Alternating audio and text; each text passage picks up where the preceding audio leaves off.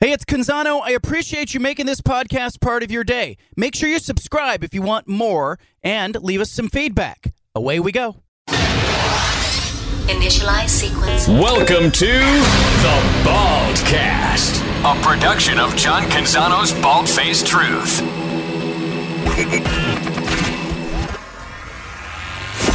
BFT. From the Pac West Center in downtown Portland, presented by High Caliber Millwrights, here's John Canzano with The Bald-Faced Truth.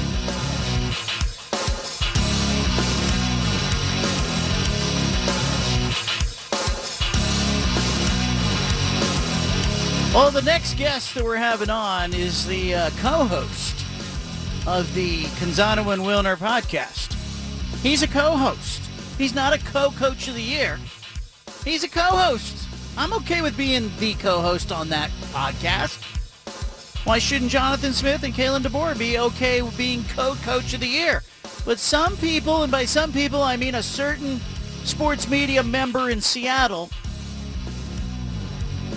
Softy, I'm just going to say it, Softy at KJR, that guy, not happy that Kalen DeBoer's got to share the award with Jonathan Smith. As far as the game on Saturday, am I scared? Am I fearful? First of all, I'm nervous for every freaking Husky game. That's number one. And then number two, no, I'm not scared of Oregon. I mean, who the hell has Oregon beaten this year? They haven't beaten anybody. That guy doesn't want to share.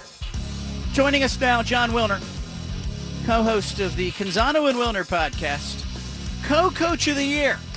You okay with it? I am. I am, actually. I have no problem with it. If I had to pick one of the two, I would probably have leaned slightly to DeBoer, but I actually think it's a good ending. They both deserve it. If USC had won Friday night, I think you probably could have made a great case for Lincoln Riley, right? Because he would have broken the playoff drought. But the way things turned out, I'm totally good with Smith and DeBoer. Just like I'm totally good with the co-host role as well, but I would prefer to make co-coach of the year money. There you go. Yeah, you get a $25,000 bonus if you're Kalen DeBoer and Jonathan Smith for winning that award. Yep. I asked the Pac-12, and they would not tell me. They would only confirm that Kyle Whittingham got some votes.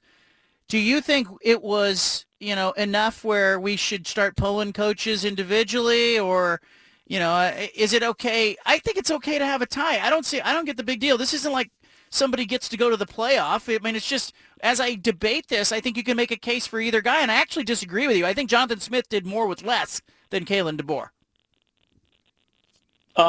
You can make that case, but I'm not sure that to me, what you have and what you can gather is part of the whole, goes into the cauldron that produces your season, right? I mean, the recruiting aspect of it, Jonathan Smith did not recruit for all the things. You can list 100 things that he did right, but he did not have that quarterback situation settled. And Kalen DeBoer found a great quarterback. And I think you have to just kind of take that into account. It is what you do with what you have, but you have to consider what you get. But if we're going on one of those reality shows where we're going to be on an island and we can only bring 10 items, Jonathan Smith's your guy, right? Jonathan Smith is my guy because he could probably take a coconut and turn it into, like, a spaghetti dinner. Wilner, I had a problem. I mean, they do a great job. Nobody does a better job than Oregon State at, having a plan. Well, other than Utah, nobody does a better job than having a plan, recruiting players that fit that plan, developing those players, all within this broad framework of a strategy that works for the campus you have and the recruiting pool that you have. They do a fantastic job. I had a problem with the Defensive Player of the Year award. It wasn't like Tuli, I'm blanking on his last name now, and I said it earlier, but it wasn't like it wasn't like he had a bad year, but USC was ahead in a bunch of games. And so Tuli Tuipulotu ends up in a situation where he can just pin his ears back and go after sacks. And, oh, by the way, the defense around him was atrocious. He had all those sacks to himself. I kind of feel like Clark Phillips III was the best defensive player in this conference. He was really good, and so was Christian Gonzalez, Oregon's cornerback, I thought. Those three, to me, were the best. But, boy, I mean, he led the country in sacks. He led the Pac-12 in tackles for loss. And he was, he was kind of a one-man guy, right? He was the main person on USC's front seven that you had to account for with pocket protection. So, he did have a lot of sack opportunities because they were playing from so far ahead so often. But I thought he was just so impactful on a weekly basis. Jon Wilner, Bay Area News Group's San Jose Mercury News, is with us. Let's talk a little bit about the championship game. You saw what Kyle Whittingham did last Friday night in Utah. I had picked it to be a close USC win, but I was shocked at the way that Utah just dismantled USC in the second half. What did you make of what you saw? Well, to me, the big thing was, and it's been part of USC's formula all year, is the turnovers, right? Their turnover margin has been incredible.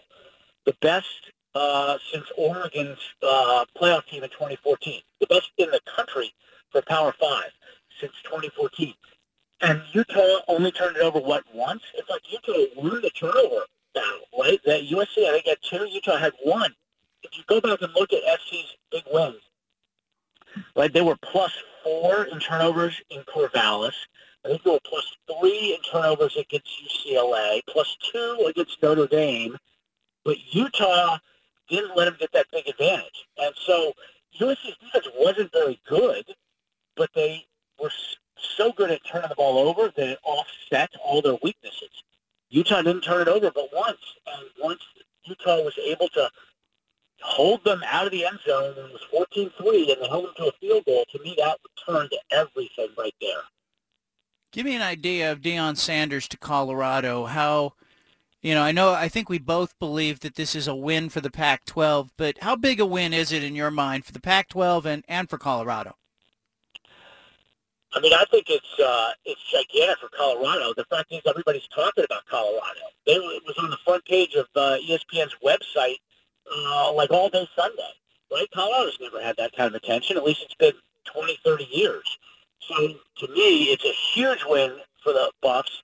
Like already, he's already worth his first-year salary with the attention he's generated for them and the enthusiasm among their donors and their fans. For the conference, it's also huge. It's kind of like Lincoln Riley, obviously far less accomplished as a coach, but the same kind of, vehicle for national exposure for the Pac-12.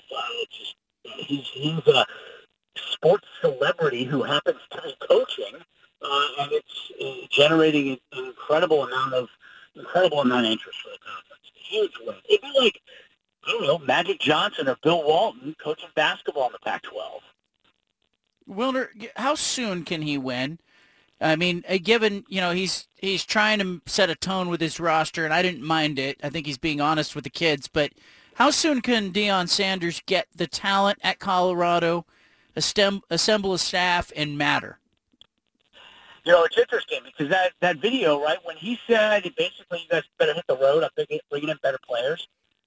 If it's not Deion saying that coach is going to get pretty heavily criticized for how they're treating student athletes. But he's kind of playing by different rules because of who he is. And I think they could get to a bowl game next year, right? We've seen quick turnarounds. Thanks to the transfer portal, you can overhaul your, 20, 25 guys on your roster if you want. So I would imagine they're going to be competitive next year. What we don't know, though, is can he coach at the Power 5 level, right? I mean, Jackson winning it at Jackson State's a lot different. And he made a really good hire with his offensive coordinator, Sean Lewis from Kent State. But we don't really know if Deion can coach.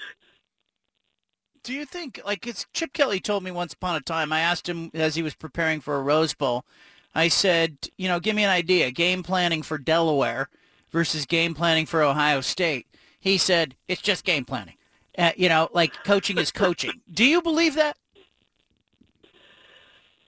I believe Chip believes it.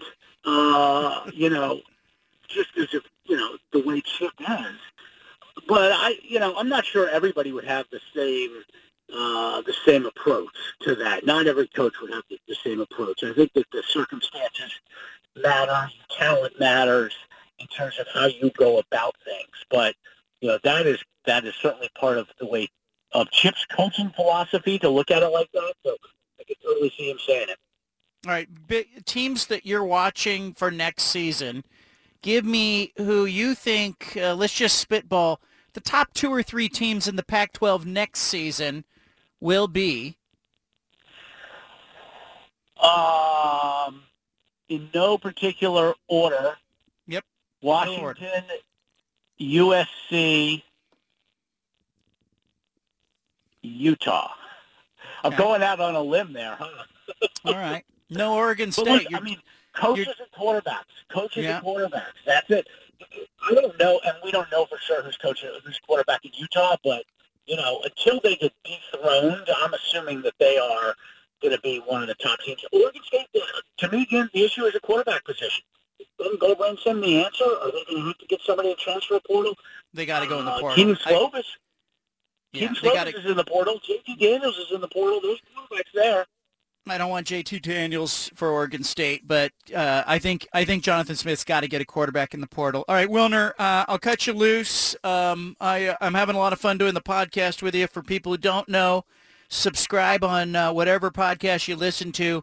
Just search for Canzano and Wilner. You'll get a dose of the John and John show. Wilner, thank you. Good to talk to you, man. Thanks a lot, my friend. There he is, John Wilner, Bay Area News Group. We disagree on if we're breaking the tie. I would take Jonathan Smith, but there's no wrong answer there. Kalen DeBoer had a great year. By the way, guys, a little news out of San Francisco. Apparently, Jimmy Garoppolo's season is not over. The doctors have concluded that his broken foot will not need surgery, and he may return in 7 to 8 weeks. Can the Niners buy 7 to 8 weeks? The Super Bowl is 10 weeks away. It's cutting it tight. But could Jimmy G be back in time for like an NFC championship game? And would you run that risk if Brock Purdy's playing that well to get you there? So much to talk about. Plus, Anna joins us. We'll play Punch and Audio. We got Jonathan Smith on tomorrow's program, the co-coach of the year. Maybe we should get Kalen DeBoer and have him co-host a segment. Leave it here. We interrupt this broadcast with a special announcement from the Bald Face. Hey, sorry to interrupt the podcast, but if you want to listen to more of the Bald Face Truth Radio Show, including more of this segment that you're listening to, make sure you subscribe on SoundCloud and iTunes to the Bald Face Truth Radio Show. Thanks for listening.